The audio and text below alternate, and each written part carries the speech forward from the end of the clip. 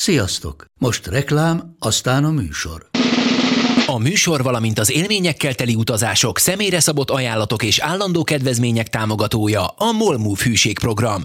Nyisd meg a MOL Move appot, a profilodba belépve add meg a Totalcar promóciós kódot és tankolj MOL Evo és Evo Plus üzemanyagjainkból 15 forint per liter kedvezménnyel.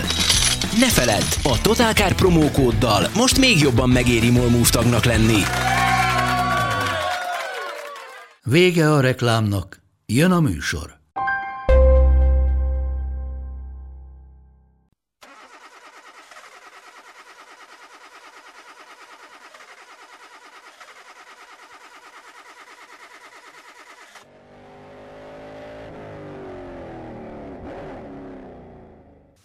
Jó napot kívánok! Az Égéstér mai műsorában az elegancia és az erő lesz a két témánk. A stúdióban Pap Tibi és Váj István vagyis Palóc Pista, akik a Totalcar Genfi kommandóját képviselik. Hamarosan csatlakozik hozzánk Bazsó Gábor és Nino Karotta egyben, aki még egy picit ebédelget. Ő a Totalcar pályanapjáról fog mesélni. Én pedig, mint Winkler Robert, én csak annyit tudok az egészhez hozzátenni, hogy én sajnos nem tudtam elmenni a Totalcar pályanapjára Dunaszerdahelyre, illetve Dióspatonyba. Így. Dióspatony. Dunaszerdahely Dióspatonyba, mert én Milánóban kellett, hogy megméressem magam, mint a méltán legendás napszemüveg blog tudósítója, ugyanis Milánóban van még most itt labzártakor a Mido nevű napszemüveg világkiállítás, és azt mindenképpen el szeretném mesélni előjáróban, hogy az após Mazda 6 2 literes benzinesével mentünk, és azóta is az élmény rabja vagyok. Tehát nemrég volt ugye nálunk egy nagy összehasonlító teszt. Mazda 6, Hyundai i40, Avensis és Insignia, és aztán végül is hivatalosan is nyertem Mazda 6, vagy csak azt szerette mindenki legjobban? Azt szerette mindenki legjobban, amúgy utolsó lett, az egy 1.8-as volt.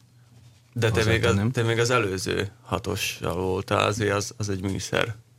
Volt ez is műszer. De az egy iszonyat jó autó tényleg. Figyelj, annyira tökéletes volt, hogy egyfelől ugye Budapest-Milánó viszonylatban oda szúrtam a tempomatot a GPS szerinti 135-re, ami az óra szerint olyan 145-146 körüli tempót jelent, és így fogyasztott, azért voltak hegyes-völgyes részek is még a pósikság előtt, így fogyasztott oda-vissza 7,6 litert, ami szerintem a méltányosnál lényegesen jobb, tök csendes volt, és úgy végig lehet ülni benne 9 órát, hogy ez valami elképesztő. Igen, valahogy ezt nagy kocsi csodája. Hát meg jó a végeáttétel, meg az egy, ahogy Göbös doktor mondaná, egy precízen illesztett japán motor, az egy nagyon jó kis műszer, főleg az a 2 literes benzines. Hát tehát nem töri meg a testet. Tehát minek dízel? Én most megtértem. Hova? Én most megtértem a dízelhez. Mi egy kicsit most más, hogy átértékeltük a modern dízelmotorokat, főleg a Renault-nak a 2 literes dízelmotorját, ugye, ami az 1.9 DCI-hez képest. Nagyon kemény volt. Egy minőségi ugrás. Kezdhetem, Pista? Mond. Taxival mentem egy dízel autóért, amivel Genfbe mentünk, és egy Laguna jelent meg a ház előtt. Gondoltam, csak odaérünk valahogy, és mentünk a Soroksári úton, és egy idő után így, tök jó, olyan csend van. Kérdezem, hogy ez dízel egyáltalán, ez a kocsi? Azt mondja, persze, 1.9 DCI. Azt mondja, pedig már le van szedve a zajvédő burkolat. Miért? Hát mert azt olyan bonyolult szerelni mindig. Mert miért? Hát ez már össze-vissza volt szerelve, ez az 1.9-es motor, ez egy ez nagyon nem jó, ezt nagyon nem szerette a taxis, és hát milyen vacak, 400 000-nél egy perccel többet se bír, mondta, mert hogy ezt nem is lehet felújítani, akkor kuka. És tényleg nem lehet felújítani. És nem lehet felújítani, tényleg, mert ennek ilyen ugye hőkezelt hengerfala van, és hogyha az ott egyszer lekopott, akkor szevasz, tényleg kuka. És mondta, hogy viszont mondta a bontós ismerős, akinél egyébként beszerezte valószínűleg a következő 1.9-es dízelmotort a kocsijába, hogy bezeg a 2 literesből bespájzolt egy párat, hogy legyen, és nem tudja eladni, mert nincs rá igény. Hisz nem mennek olyan jól tönkre, mint a régi 1.9-es dízelek, tehát ilyen 600 000 kilométernél még röhögve mennek ezek a 2 literes dízelmotorok, ami egyébként utána benne volt ugyanabban a Qashqaiban, amiben elmentünk Genfig, és akkor mondták, hogy hát az olyan 7 felett fog kajálni, hát aztán kértünk Svájcba ilyen 6-9-es átlagra levittük, úgyhogy nem is nulláztuk ki, hanem olyan úgy, ahogy elindultunk a 7 félről. Jó, az se rossz, bár annyira radikálisan nem jobb, mint... Várjunk, ez egy magas autó. És egy +2 volt. De még úgy belekalkulálva se, tehát amennyivel magasabb a Qashqai. Ott már csak a légellenállás számít. És hány óra az út Genfig? 13 fél volt. Sok. És milyen egyseggel végigmenni Genfig egy Qashqaiban? Jó. Figyelj, alapvetően meglepődtünk azon, hogy ha megálltunk, akkor csak magunk miatt álltunk meg, mert pisik, aki kajál, vagy dohányozni kellett, vagy meginnak valamit, de olyan, ahogy te mondtad, hogy úgy szállsz ki az autóból, hogy még simán visszaülsz, anélkül, hogy görcsölni azon, hogy jaj, megint bekerülnem ebbe a szarba, mert nem fáradsz el, nem töri meg a testedet a kocsi. Tehát nem, normálisan ülsz benne, semmi extra, normálisan nem ülsz. zavarnak ilyen zajok, vagy a motorhang, mert tényleg csendes a Qashqai? Nagyon csendes. Nagyon csendes. Mert én akkor lettem nagy Qashqai fan, amikor egyszer összekóstoltam, ugye ilyen gastroblogger nyelven szólva, egy Ford Kugával, ami dízel volt, és ez meg egy 2 literes benzines Qashqai volt, és sokkal puritánabb volt, mint a Kuga, nem volt benne annyi műanyag, már úgy értem, nem így elhelyezkedés, hanem a Kugában, mint ha körbe lenne öntve az ember műanyaggal, tehát ott kevés a belső tér, a Qashqai mint egy ilyen régi Renault 5-ösnek a filozófia, így igazából így nincs fölöslegesen sok műanyag rápakolva a műszerfalra, csak azért, hogy egy ilyen lövész veremben érezd magad.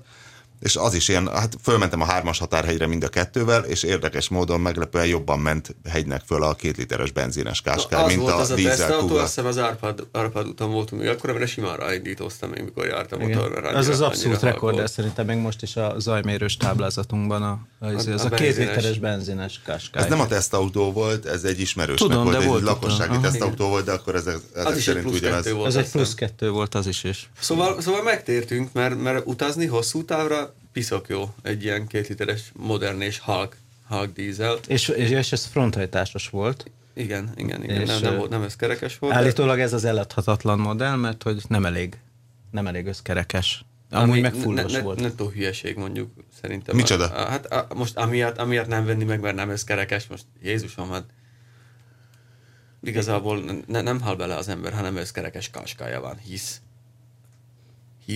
fölmentünk vele a hegyre is. Hát olyan helyen laktunk, hogy tényleg... De volt hó? Nem volt? Volt hó és jég, minden, persze. Olyan hó volt, hogy olyan itthon nincs. Most Genfben hó volt?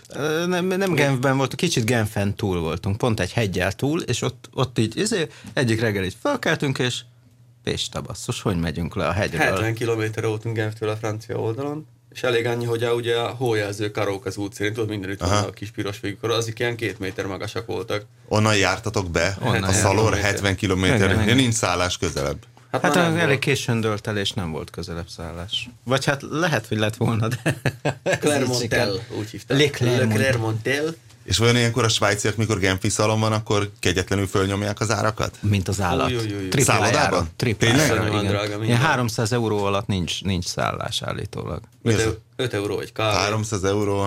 Az sok. Tehát az ilyen majdnem 100 000 forint egy embernek, egy normális 3 csillagos? Egy normális, igen. Tehát semmi extra, csak ott van. Az passz. Úgyhogy elég messze laktunk, elég meredek hely, mert a sziklaomlás volt minden nap, ott tolták. És ott mennyire volt a szállásotok 70 kilométerre? Hát egy elég méltányos áru volt, de nem véletlenül, szóval 150 eurót. Pistát feláldoztátok, hogy a kévágyó fogadósnénak természetben lerolja? Annyira nem nézett ki jól, meg... Hát pont azért kellett volna lerolni, igen. Meleg volt a srác is, aki ott dolgozott. Hát de szóval voltak azért bármilyen pénznemben lehet fizetni. Voltak fenntartásainkban. Első este ugye mi kifizettük az internet hozzáférést, mert hogy van wifi, szükségünk is volt rá, mert hát ugye dolgoztunk. És akkor már nem bírtuk cérnevel első este, hogy így 2 órán keresztül próbáltunk mindenféle csatlakozási módon bármi nemű adatkommunikációt elérni, és akkor kicaplattam a 200 méterre levő recepcióhoz este a hóba, és akkor mondom a PR-nek, aki ott volt, hogy mondom, faktúra az meg volt, mert fizettük a netet, de mondom, nem működik. Azt mondja, tudom. Hát mondom, várja már barátom, ennek ellenére eladtad nekünk. Hát, hogy talán holnap. Mondom, te is francia vagy, és akkor talán holnap, aztán akkor sem működött rendesen. Akkor is lopnunk kellett az étteremből. Lopnunk kellett az étterem A wifi-t. És nem adta vissza a zsetont? Nem, Pista ezt rosszul tudja. Benne volt az árba. Benne volt az árba, a wifi benne volt az árba, az ágynemű nem volt benne az árba, meg a törölköző. Annyira szívesen megkérdezném, hogy wifi kostat. Mert az úgy adná magát ebben a helyzetben. Wifi 150 euró volt, azt hiszem 3. Nem volt benne az ágynemű? Tehát ugyanúgy, mint a Megért a rendelés, Angéla tovább küldte a rendelést, tehát szépen magyarul le volt fordítva ez a, nem tudom, Booking.com, vagy nem tudom, hogy honnan, és le volt fordítva, és volt benne egy angol mondat, hogy nincs. No towels és no ágynemű. Please, note! Hozzá ágyneműt meg törcsit. Hát törcsit vittünk, de hát ágyneműt. Valószínűleg rossz tapasztalataik voltak. De ez egy ilyen... Lehet, hogy azért, mert máskor is autós újságírók szártak meg náluk a Genfi szalonnál, és azok hozzá vannak szokva szóló ajándékhoz, és reflexből mindent visznek. Annyira felizgulnak napközben az autókon, hogy utána este őrületes matyizás van, és a végén odaragad a dunyha a lepedőhöz.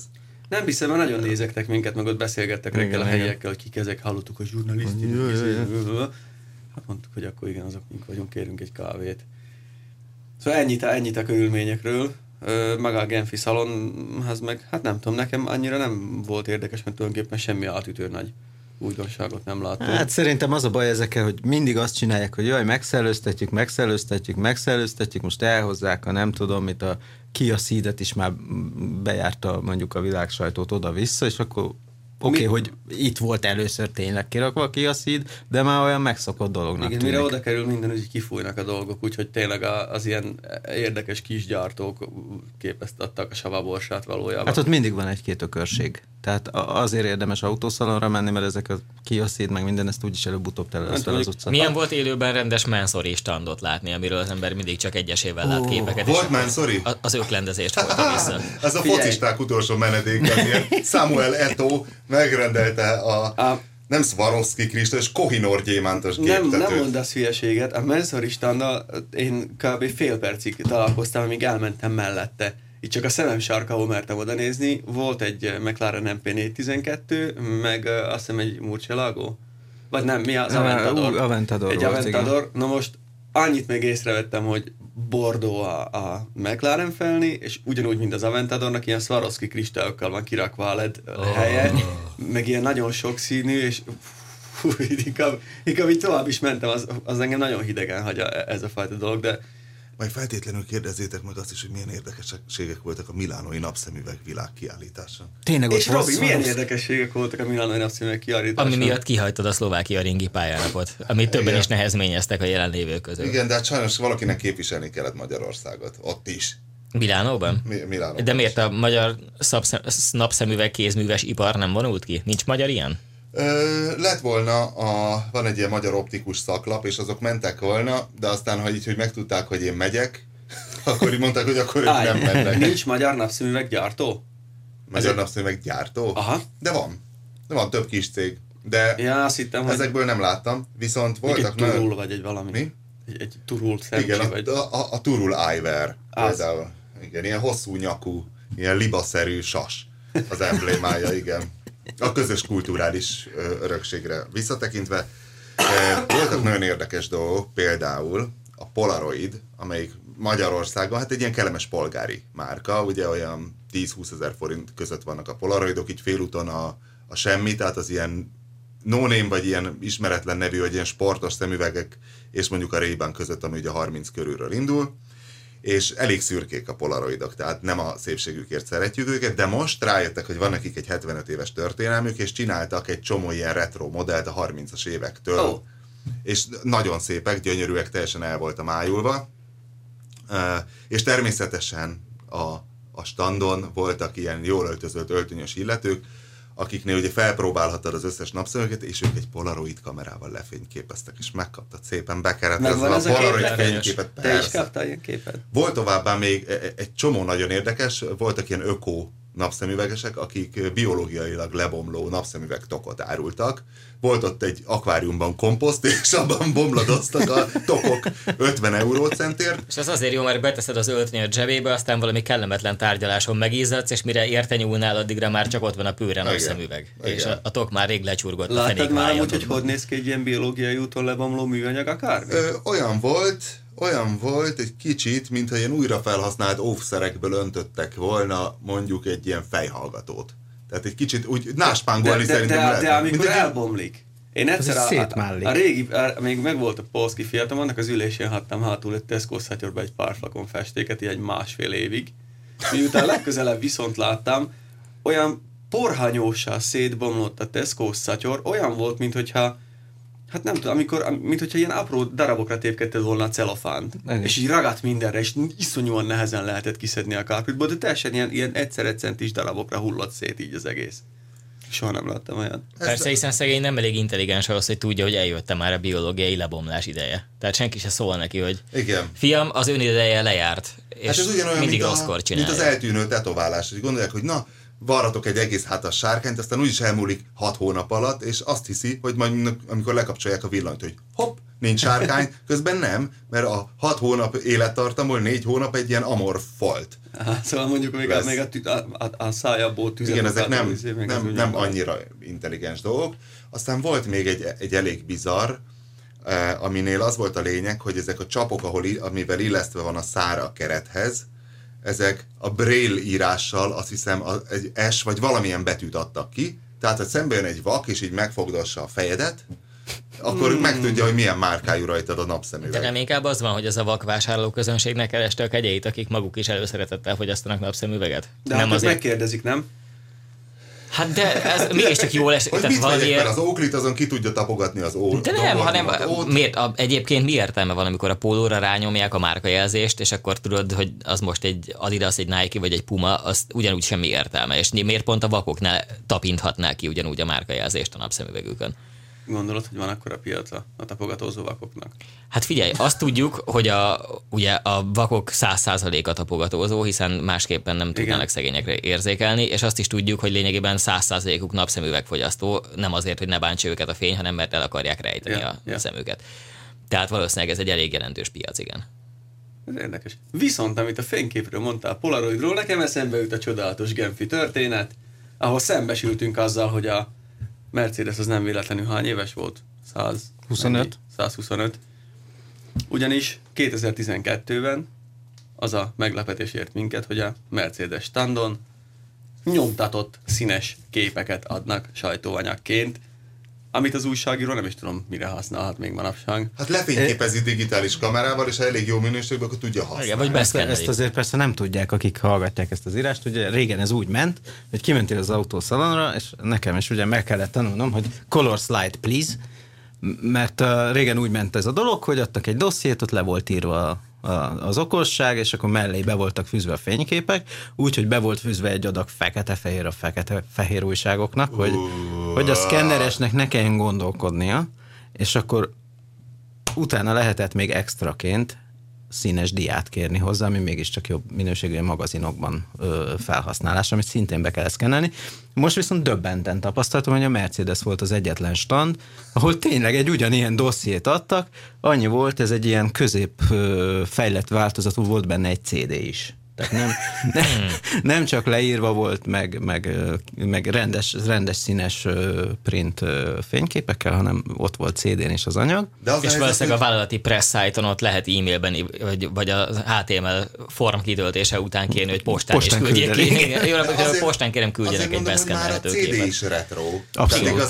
Retro. 2 CD-t kaptunk. Egy névjegyet kell adni, amin van egy URL. A Brabusnál kaptunk egy CD-t, azt hiszem, az is Mercedes. Aston Martin adott Aston Martin adott CD-t, de a legjobb a Kia volt, ahol egy QR kódot kaptál. Mit kaptál? Egy QR kódot, ezt a kockavonalkódot. Ami egy másik fajta irritálás egyébként, hiszen valójában odaírhatnak azt is, hogy kia.com/press. Ez volt a Bentley-nél, ott kaptál egy ilyen kis műanyagkártyát, ami rajta volt egy URL, amit bepötyögtél. Mondjuk ezzel mi nem voltunk kinn a vízből a remek internetünkkel, tehát azért jó dolog a pendrive, én azt mondom. Hát de volt nálunk fényképezőgép, úgyhogy De a legjobb a papírkép, mert az villany se kell. Megnézed, hát ez az új B-osztály, apám. Na, tegyük fel az elkerülhetetlen kérdést, mivel hajtottatok volna haza?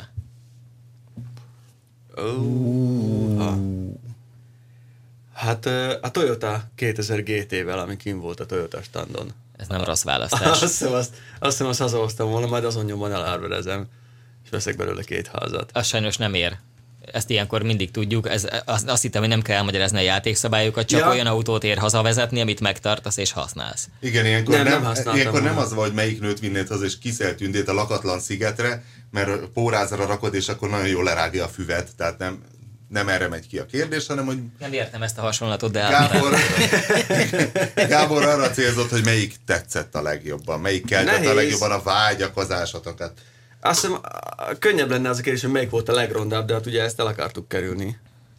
Mert az nagyon egyszerű, hogy az a Bentley SUV, az egyszerűen...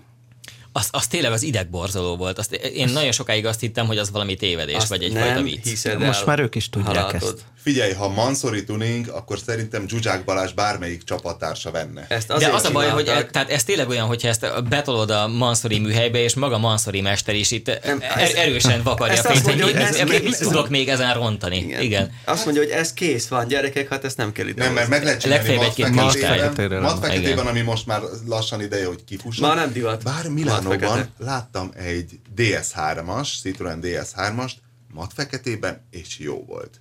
Bizony, volt kinn is DS3 Racing, nem fekete volt, hanem ilyen grafit, de ugyanez a mat. Igen, a fekete már nem divat, azt észrevettük, hogy egyetlen egy stand volt, ahol a fekete az ment. Mármint ezt a matfeketét. A matfekete, az a Brabus. Igen, de ott is a többség volt. Csak ez a Rocket 800 volt Minden, de ott ez tényleg úgy nézett ki, mint egy ilyen gomoly felhő ott a csarnok közepén. Igen, ott csak befele ment a fény, és semmi nem verődött vissza, csak néhány sor látszott. És mi lesz a sorsa vajon a kiállítás legrondább autójának? Tehát akkor a Bentley... Semmi, ezt így fogják gyártani. Gyártani fogják? Igen, mert lehet, hogy Kínában, én el tudom képzelni, ezt az egészet Kínában tesztelték, nem? És ott működött, és abból megjelent. Eljön, és ilyen stádiumban van. De nem, ezt visszatapsolták.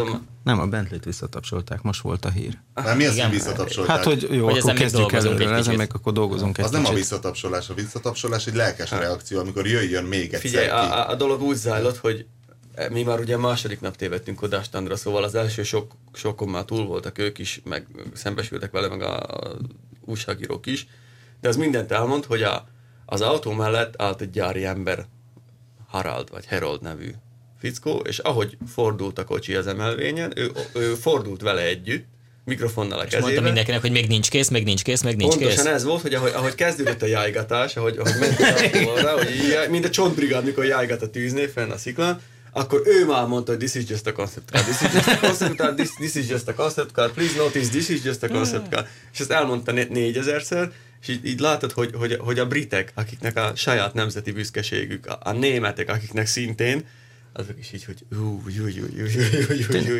Mi elég későn vergődtünk oda, tényleg, és még akkor is egy ilyen döbbentő megállta körbe a kocsit. Tehát így álltak az emberek, nem is fényképeztek, meg nem is tudtál tőlük dolgozni, mert így álltak, és így nézték, hogy ez most... De ez mennyi, hány százalékban Q7-es? Teljesen Q7-es. És az a baj, hogy az Audi Q7-es valószínűleg az Audinál nagyon-nagyon-nagyon tudnak formatervezni, mert azokból az arányokból egy viszonylag kulturált böszmeséget kihoztak. És nagyon el tudom képzelni, hogy ez a forma mindenhogy máshogy rettenetes. Lásd a mellékelt ábrát.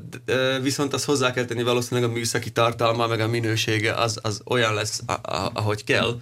Csak én pont ezen gondolkoztam ma reggel idefelé jövet, hogy az a baj, hogy ugye a jó ízlésű gazdagok szinte eltűnnek, szóval egyre szűkebb a réteg, ezért a rossz ízlésű gazdagoknak kell csinálni autót, ezért csinálják ezt az autót is, amiről süt, hogy iszonyúan drága, nagyon sokba kerül, hát hogy ronda, Istenem, a lényeg az, hogy látszódjon rajta, hogy drága, amikor minden csillog mindenen. De nem, mert ha elég lenne rondának lenni, akkor például az a Marussia például már rengeteget eladott volna azokból a borzalmas förmedvényekből. Soha nem tudhatod, ennyit adtak el belőlük. Azt javaslom, hogy zenéljünk.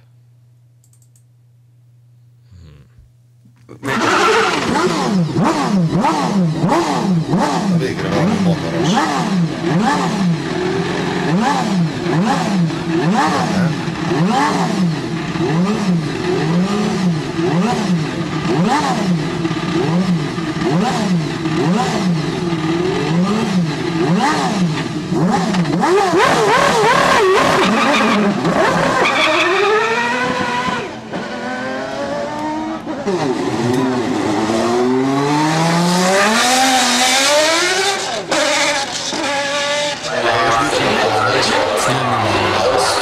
Ez valami 80-as évekbeli formaautó? Diffizár, kis motorsokat pörög, ilyen valami cross izé? Nem, ez kérlek a Ferrari 333 SP.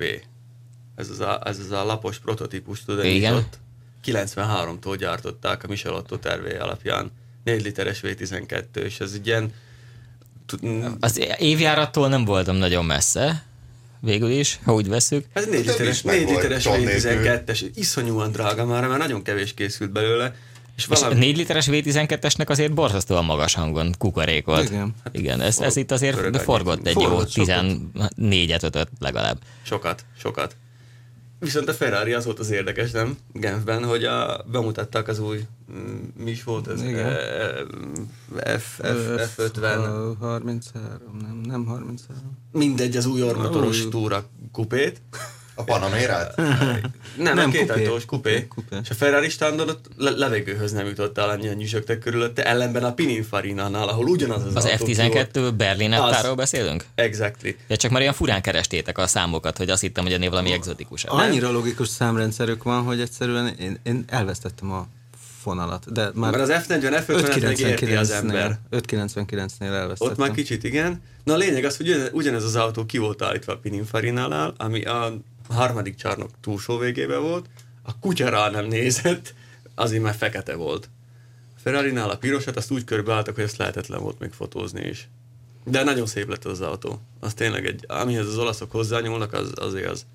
És az olasz standon voltak a legszebb azért emlékszünk még a Hyundai Matrixra ugyanebből a műhelyből. Azt szerintem az a takarítónő álmodta meg éjszaka egy szalvétára már. De ráírták. Nem, a jó szolgáltató onnan ismerszik meg, hogy az ügyfelet elégíti ki. És az ügyfél ebben az esetben a Hyundai volt, nem pedig a világpiac. Tehát nem, a Pininfarinát nem a vevő bízza meg, hogy rajzoljon neki valami szépet, hanem a Hyundai, hogy kérek egy ilyen típusú rondát. És ő azt mondja, hogy tessék. Várjál, mi is volt a Daewoo Takuma? Az is? Az Idea volt? Vagy? Nem, a Takuma, szerintem a Daewoo Takuma az Giugiaro volt. Hát az ételdizájn, igen. Viszont a Giugiaro standon is nagyon szépek voltak a lányok. Sőt, az összes olasz vonatkozású standon tényleg érzik ők a szépet. Ők a szépet. Viszont például érdekes, hogy... Svájcban jó csajok vannak egyébként alapban, tehát... Mert a jó nők vonzódnak a fegyveres férfiakhoz. És ott mindenki fegyveres. Igen. Viszont olyan, mint Afganisztán. Sok hegy, mindenkinek van géppisztolya. És sok felesége. És nagyon nehéz elfoglalni. Viszont ami érdekes, hogy te láttál Maybachot? A megszűnő... Szerepelt a térképen, de azt nem is volt és ott kóvályogtam a Mercedes körül, és nem találtam meg a Maybachot, pedig... Az lehet, hogy a használt Maybach az jó vétel lesz, nem? Tehát, hogy a mobilén lassan érdemes lesz nézegetni, mert az ilyen 6-8 éves... Nem frajnének a Maybach. A jellemző módon... De hát fele annyiba fog kerülni, mint egy S-osztály, és ugyanaz van benne. Mint a 3-mal ezelőtti S-osztályban. Hát igen. Na, abban még anyag volt legalább. Milánóban bezzeg ott volt a Maybach. Tehát a Maybach Sunglasses az ott volt. És azt hiszem a Zeppelin Sunglasses is van, ugye?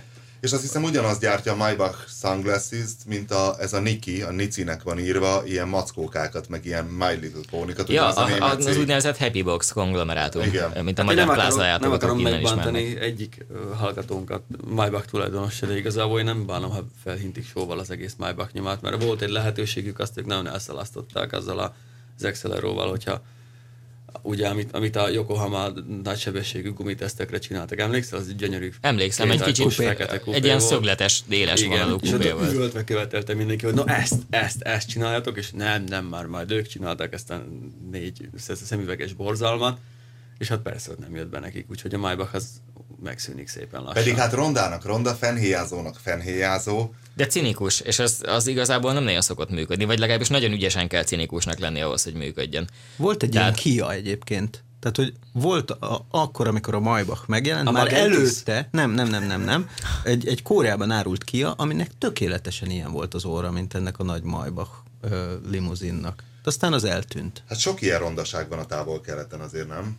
Tehát ez ilyen iromba nagy, mert ott kellenek az executive limuzinok, és kellenek a hazai gyártású limuzinok, És van egy csomó ilyen rettenet, amit nem tudod, hogy most akkor a Rolls-Royce és a ZIS tervezőit összezárták, és egy ideig tartották valami koreai kényszermunkatáborban, és ez jött Hát ki. azt hiszem a Sherrynek vagy a Geely-nek van a Geely. Rolls-Royce Phantom klónja, Igen. amiről szemrebbenés nélkül állította a riporter kérdésére a gyárképviselő, hogy ők ezt a tervet nem lopták. Ez az ő saját. Így, de öregem úgy nézett a kamerában, mint Tongpo, mikor Jean-Claude Van Damme a szemed a véres börtönökben Jó mindenki kommunikátor. ártatlan. Igen. Hihetetlen. Mellesleg erről jutott még eszembe, ugye voltam ezen az M50 úton, többieknek már hallottam, neked mondom, Gábor, hogy beszélgettem ott azt hiszem a motorsportnak valamelyik ilyen részlegvezetővel, azt hiszem termékfejlesztési menedzserével, akik elmesélt, hogy voltak pont a kínai autókról, mondta, hogy egyelőre nem félnek, mert a prémium szegmens még azt annyira talán nem fenyegeti a kínai veszély. Ellenben voltak kint Kínában megnézni az ottani BMW gyárat, ugye ott mindenből gyártanak hosszított padlólemezű autót.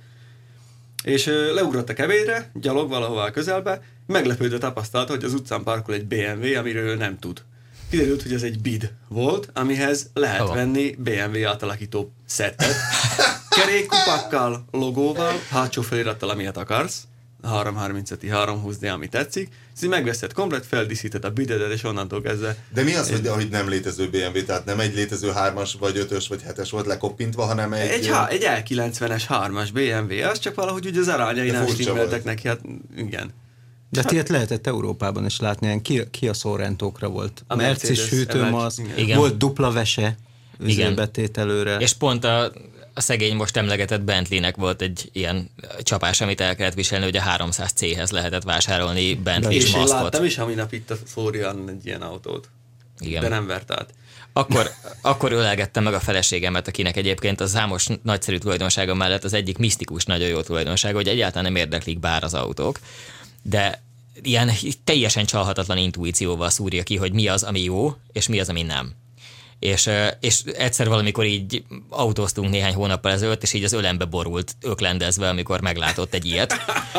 Egy Bentleynek maszkírozott 300C-t, és akkor tudtam, hogy belenyúltam a tutiba tényleg. Tehát az is jó, hogyha valaki jól főz, és hűséges, és nagyszerű családanya, és akkor még a titkos kvalitásairól nem is beszéltünk, de tényleg, amikor így átlát valaki a szitán, képzetlenül, az egyrészt jelzi, hogy ő csodálatos teremtés, másrészt, hogy tényleg ezek annyira érezhető, amikor nincs összhangban valahogy a külső érték és a... Hát ez a vele született emberi ízlés.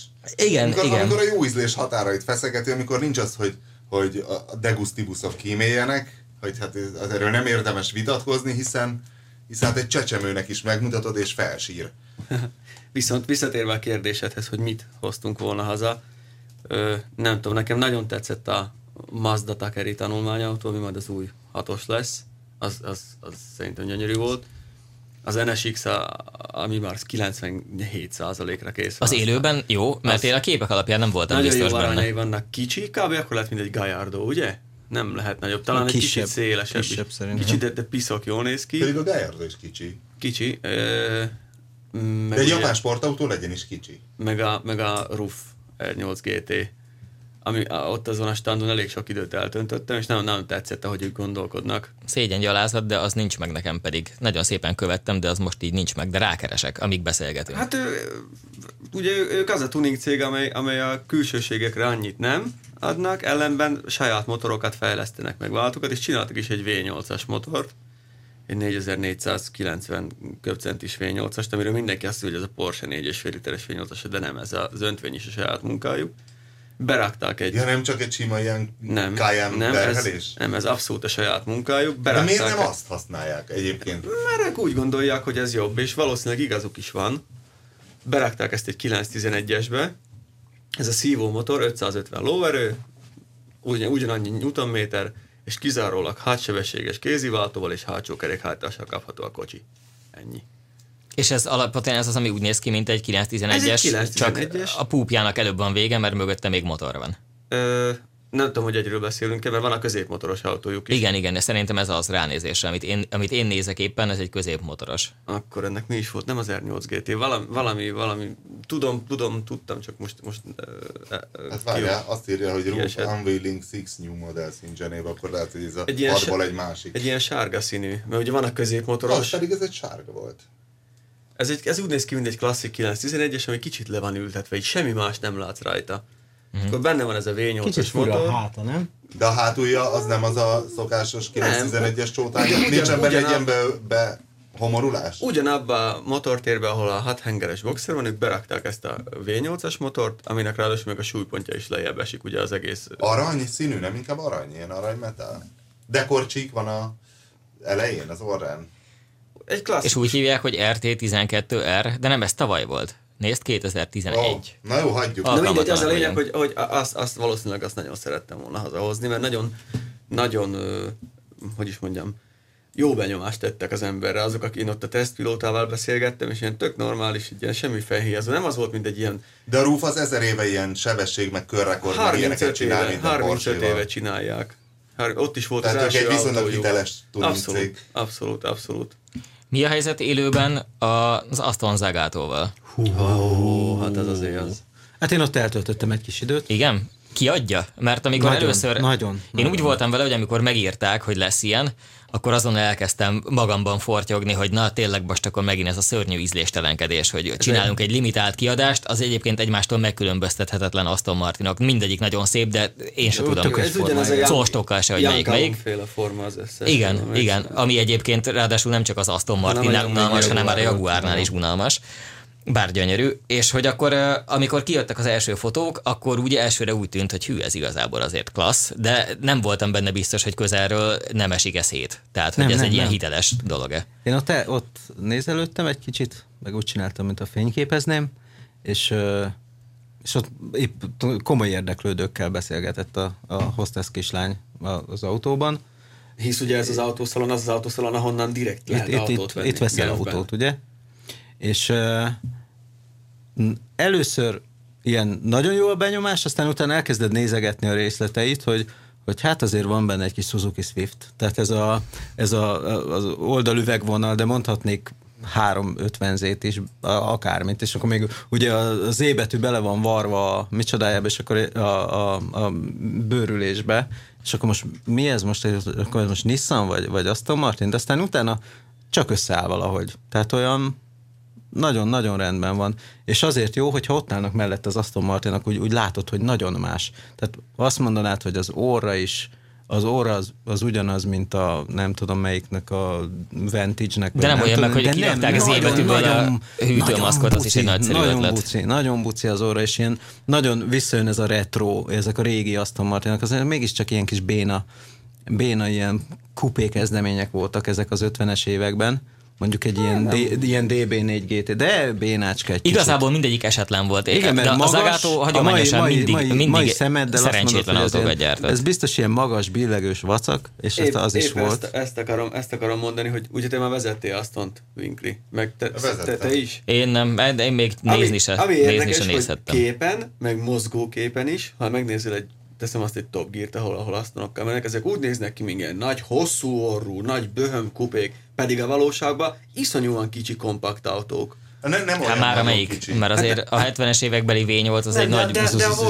baszondög, és az utána a Vantage sorozat, az meg akkora, hogy annak idején még Magyarországon a Valent, amikor forgalmazta, a Valentnek a szalonjában azon hüledeztem, hogy ő ugye Volvo és Aston Martin képviselt volt egyszer, és ott állt mellett az akkor vadonatúj Volvo XC70, ami egy ilyen nagyon nagy tárgynak tűnt, ugye egy nagy Volvo kombi még megemelve, és hogy konkrétan eltűnt. Tehát az volt az érzésed, hogy beteszed a Vantage csomagtartójába. De ezek a mostani Astonok, ezek nagyon kompakt autók. Igen. Gran Turismo. Hát az a V12-esnek kell a hossz az órában, tehát az óra az kell, azért... de semmivel sem nagyobbak, mint egy Maserati coupé. Nem. Sőt, szerintem.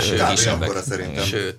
Nagyon-nagyon szép kis dolog. Ami a méret egyébként, ami nagyon meglepett most egy kicsit, van ez a Fiat 500-ból csináltak, amit egyterűnek hívnak, és van benne a remek 2 hengeres légkompresszor. Abba is a kutyogó van?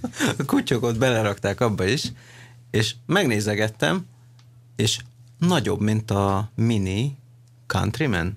Mi az, ami nálad volt, Karota? Az a Countryman, igen. Nagyobb, mint a Countryman, és van belőle 1.2-es rendes motor, meg van az a 2 hengeres kutyogó motor. Jó, de ha itt tartunk, akkor egyértelműen a méretét a Dacia Logi. Hát a Logi az egy csodálatos. Az tényleg. Az tulajdonképpen egy ilyen Fiat multiplányi beltér. Hát nem. Talán nem, de nagyon Hát a fejem fölött mutatom legalább 15-20 centi hely volt. Hát egy rendes ez miből van a Logan MCV-hez képest? MCV-ből. Annak egy faceliftje, vagy nem faceliftje, át látja. van teljesen csinálva. De a Logan MCV-nek is írtozatos nagy volt a belseje, tehát ez egy teljes értékű 6 üléses autó volt. Én azt a szentségtörést megkockáztattam, amikor beültem, hogy ez a nagy kedvencemhez, az R-osztályú Mercedeshez képest sem kisebb, és kevésbé kényelmetlen. Hát figyelj, 270 tengelytáv. Tehát ilyen borzalmas nagy, és ez már nem is büdös. Nem büdös. Tehát ez a és nem higító és döglött hal szagának keveréke, ez nem volt benne. Szépnek, nem volt az a havasi hónajszag, nem állt a műszerfalból? Pedig állíthatom, hogy ezeken az autószalonokon is büdösek voltak a Dacia-k. Tehát ez egy őszinte kiállító, a Dacia is, meg a Lada is ilyen volt egyébként. Sőt, osztogattak direkt Dacia-s Wunderbaumot. Lehet Dacia-s Wunderbaumot venni, bármit fel lehet Dacia Sagura tuningolni.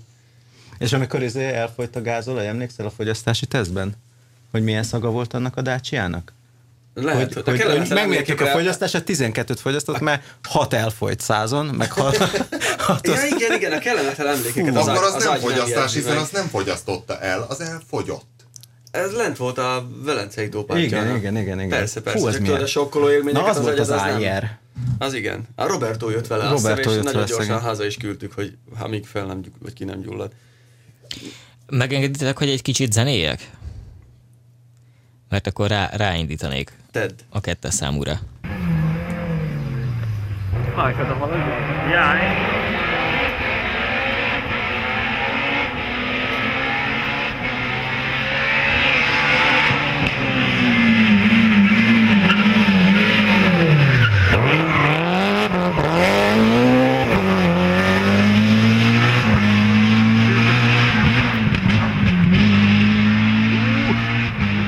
Ezt tudnotok kell. Főleg neked, Karotta. Nekem? Ez az elején. Perdöntő.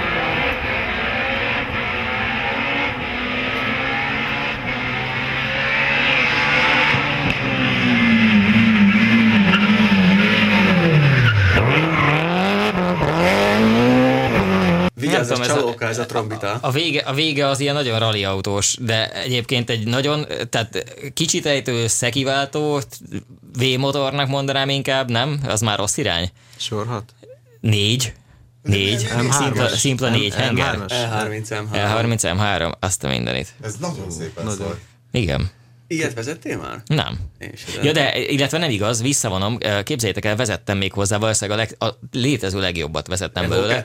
Azt az Evo 2-est, ami annak idején az M3 GTS-nek a sajtóbemutatójára ugye összetrombitálta a BMW, és összeszedte a régi saját parkjából az összes MS autót, amiket elspájzoltak, és mindenből volt nekik 1-2.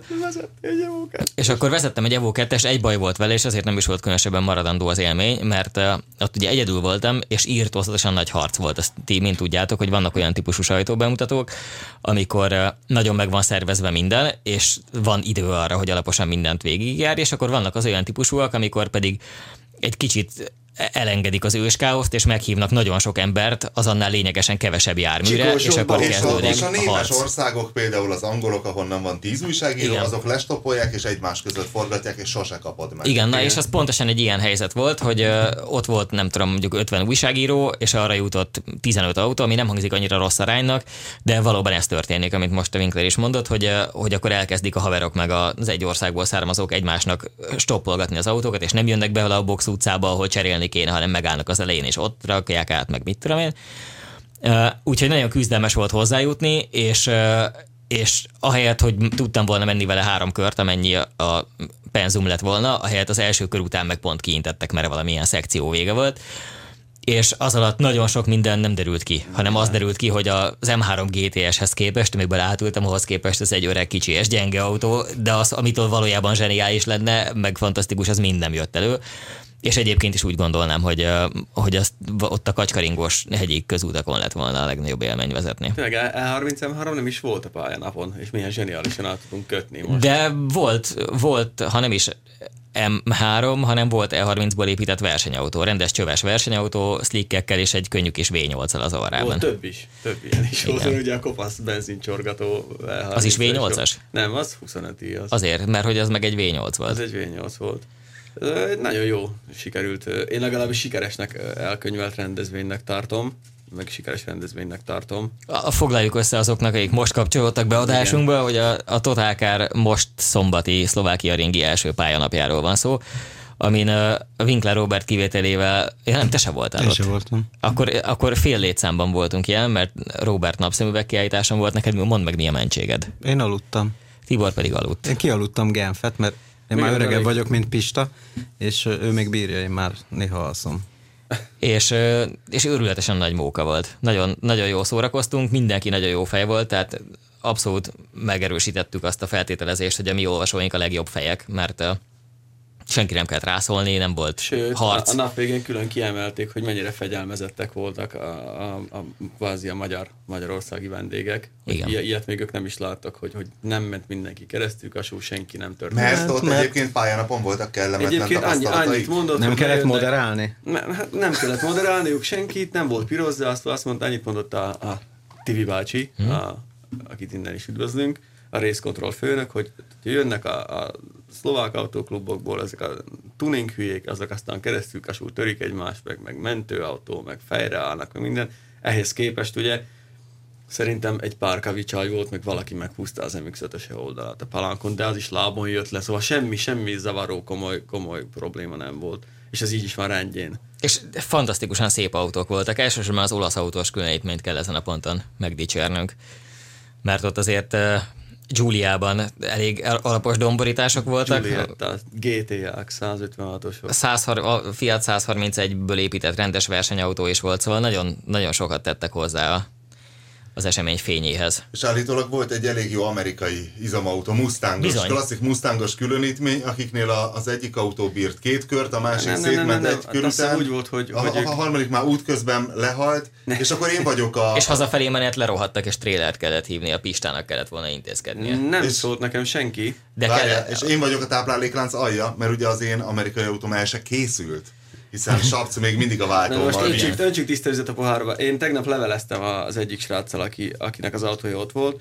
Ő annyit mondott, hogy odafelé menet 2 lerohadtak. Nem, 1 lerohadt, 2 visszament vele Pestre, és ő negyedikként jött végül el. De már ahhoz képest volt ott egy csomó Mustang, de 2. Volt egy szappan, meg egy 68-as, azt hiszem. 9-esre tippelném azt inkább. 69-es volt már? Nem tudom, mert nem beszélgettünk, csak ilyen a nagyobbnak tűnt, ami a 69-es, és az kicsit ilyen csőrösebb. De a trailert nekem nem szólt ott helybe senki. Volt bekészítve traileres telefonszámok, ugye amivel Árpád szívta a véremet még múlt héten, nem tudom, emlékszel-e, hogy jó. Igen. De ettől függetlenül nem mondták ők se, hogy rossz volt, akik ott voltak, rengeteg nézőnk volt. Igen, nagyon sokan jöttek kinézni, nagyon sokan istenkedtek, hogy mindenképpen akarnak jönni legközelebb is, és mi is mind nagyon szeretnénk menni legközelebb, mert eszeveszett jó volt. Hát legközelebb simán lehet, hogy kész lesz a Cougar. Igen. Hát, akár a nagyszámok törvény alapján, hiszen eddig már 87-szer nem lett kész, egyre nagyobb a valószínűség, hogy egyszer kész lesz. Állítólag a hangyász is kész lesz egyszer. Pont idefelé volt, azért is késtem, ezt elmesélem nektek, csak a hallgatók ne figyeljenek, hogy ugye az ebédlőben találkoztunk futólag, ahol én eleve nagyon későn estem be, és állatorvosi jellegű pánikjaink vannak otthon, és ezért egy kicsit szétesett most az élet, de a lényeg az, hogy Mi a baj, Miskin beteg? Igen, Miskin beteg, Miskinbe belefúrta magát 3 darab kullancs, ami ahhoz képest, hogy ez még valószínűleg február végén történt, vagy március legelején, azt az ember nem hinné, hogy ilyen hidegben már van, de van. És egy jó kis babéziát kapott be, és hát nem állnak nagyon jól a belső szervei, tehát vese és májfronton harc van a túlélésért. És de valójában ugye nem ezt akartam elmesélni, hanem azt szerettem volna elmesélni, hogy idefelé jövet még az autóban beszéltem Adorjánnal, ahol az én hangyászom épül, hogy akkor mit is mondtam, hogy hány milliméterrel legyen följebb vagy lejjebb a kormánymű és a kormányműnek az axiálcsuklója, mint mögötte az első lengőkar belső bekötési pontjai, és mondtam, hogy hát ezt most így fejből nehezen, de hogy arra tippelek, hogy kb. 2 centi, de majd utána nézek.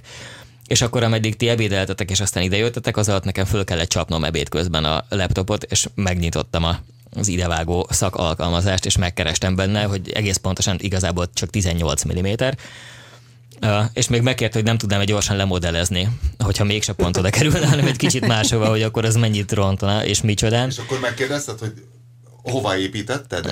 Nem, hanem csak mondtam, hogy hogy igazából bármerre kerülne, az csak rosszabb. Tehát, hogy azért pont ezt adtam meg, mert én végignéztem, és ehhez képest mindenhol máshol kicsit rosszabb, de mivel itt minden milliméteren ugye elkezdünk eltérni az optimálistól, de valójában az lehetetlen, tehát mivel nem kukarobotok építenek, hanem valóságos élő emberek, nyilvánvalóan nem lesz 10 mm-re semmi a helyén, hanem bizonyos dolgok ott lesznek, ahova számoltuk, bizonyos dolgok valamilyen szerény szórással gondolom máshova kerülnek, vagy nem sokkal arrébb, és akkor majd a valóságot lemérjük még egyszer, és ahhoz képest az állítható dolgokkal megpróbálunk mindennek utána menni.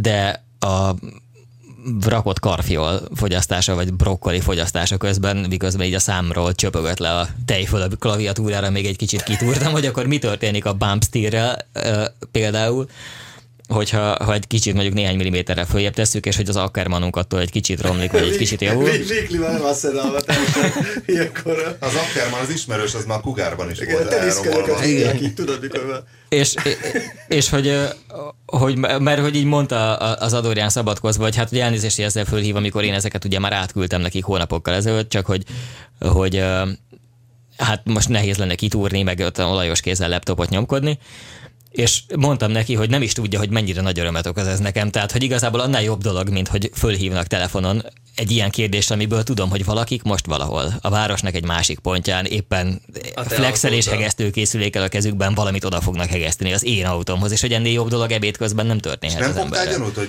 hogy pont az a gond, hogy már összebarmoltak valamit, és Jézusom, mert nekem ez úgy hangzik ez a sztori, hogy hova is kellett volna, hogy nem lenne gond. Nem lenne gond, ha máshol lenne, mert igazából egy ilyen... Tehát, hogyha hentesek lennének, azt kérdezték volna, hogy egy kicsit többlet maradhat. Egyfelől másról, hogy kicsit az én fejemben az jelent meg, azt hiszem a Will Smithnek volt egy borzalmas filmje, sok borzalmas filmje között a Wild Wild West, amiben volt valami gőzelhajtott pókrobot. Az a lépegető robot, igen. Igen, és hogy valójában már egy ilyen gőzelhajtott pókrobot féle igazából a hangyász. Nem, én nagyon bízom bennük. Jó, de azt azért tegyük hozzá, hogy van neked autód, ami megbízhatóan, és... Persze. A Prius. Nem, hát valamiképpen azért a Corollad igen. Megérdemelne egy autó ipartörténeti piedesztál tőled mindenképpen.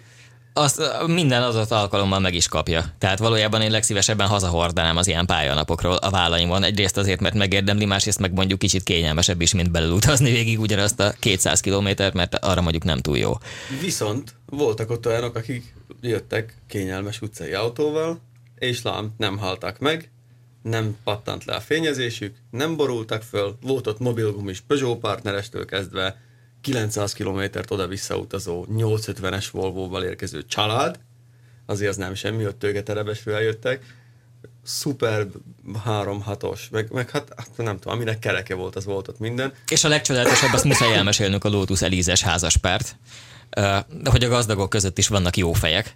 Mert amikor először kihajtottunk a pályára, ami a nap első menete volt, és én valahol az első csoport mezőnyének a közepén voltam, amikor elindultunk, úgyhogy nem láttam nagyon pontosan, hogy mi történt, mert hogy valahol ott a mezőny elejéről rajtolt el egy narancsárga Lotus Elise, és csak pont annyit láttam, hogy valami erősen felcsap onnan a motortér környékéről, hogy az vajon gőz, vagy füst, vagy por, vagy azt már nem nagyon lehetett látni, és félre is húzódott, és aztán, amikor vége lett a menetnek, akkor láttam, hogy már húzzák föl a trélerre, és távozik, és még így el is szomorodtam magammal, hogy jaj, pedig az Elise-zel biztos mennyire nagyon jó itt menni pályán, és hogy milyen jó, hogy a mi olvasóink között van Elise tulajdonos, és kijön, és pályázik vele, és hogy ez mennyire szuper érzés. És nem csak, hogy gazdag, de ízlése is van. Igen, tehát hogy jól, nagyszerűen választ autót, meg egyébként mondjuk az Elise-hez annyira nagyon gazdagnak azt hiszem már nem kell lenni, tehát szerintem első generációs Elise-t azt ilyen 2-3 millió forinttól már simán lehetne venni, de ez azt hiszem újabb volt.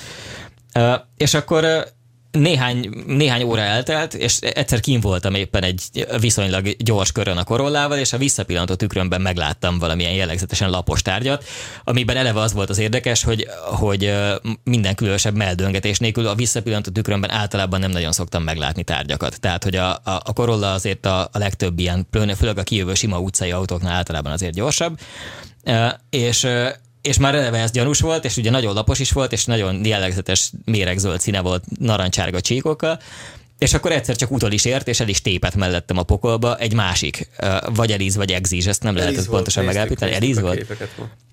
Tehát, hogy eltépett egy másik Eliz, és akkor így végképp azt éreztem, hogy megérkeztünk. Tehát a Totalkár, mint nemzetközi pályanap szervező befutott, mert ahol 2 Eliz is van, azért az azt jelenti, hogy mi mégiscsak vagyunk itt valakik.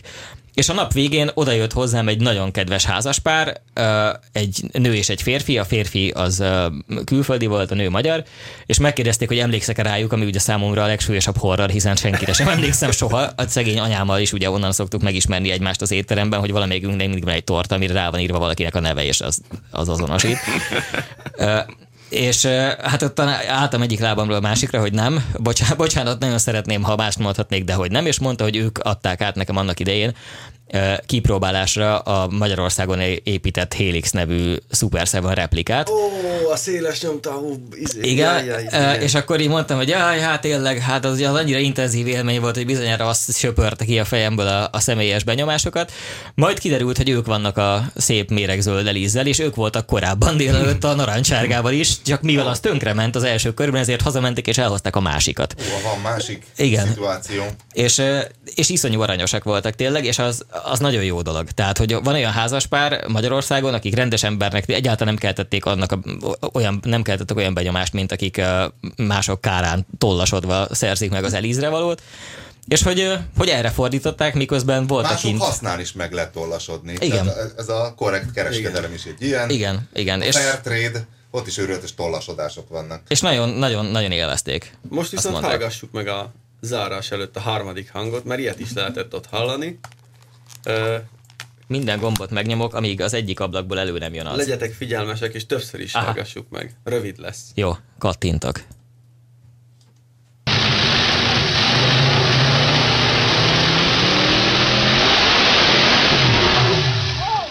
Hát a szörnyű... Behalt egy pusztán?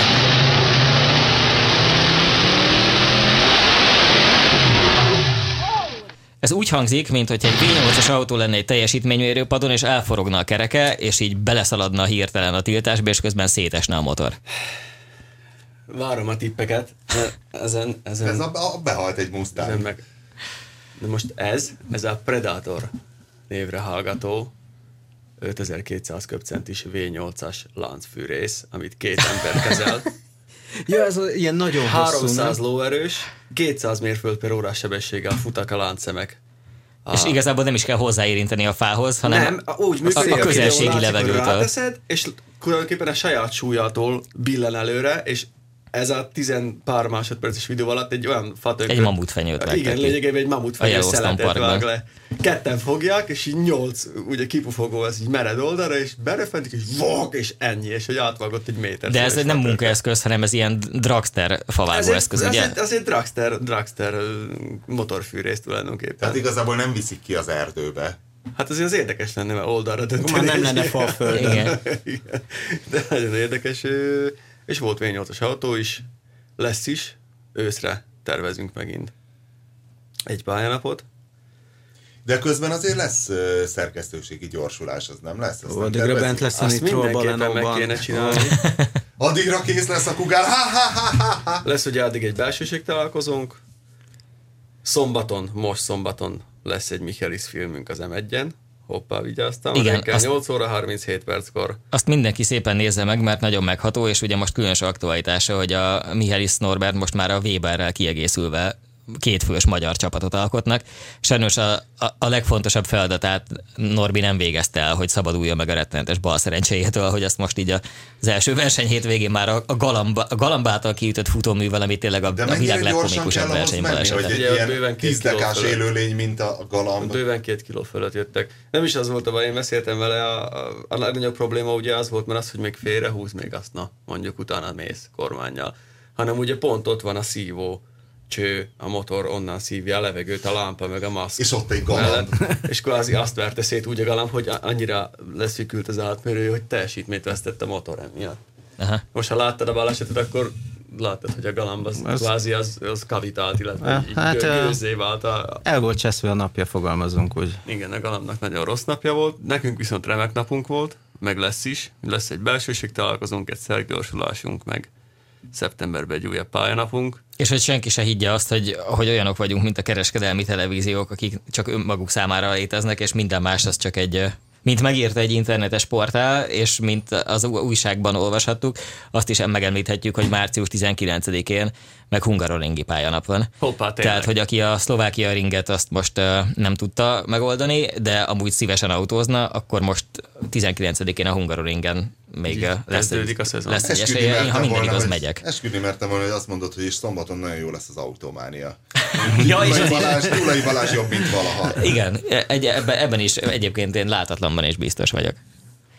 Köszönjünk el, lejárt az Köszönjük el, autós, köszönjük szépen a figyelmet, és autós élményekben gazdag jövő hetet kívánunk a viszonthallásra. Viszonthallásra. A műsor a Béton partnere.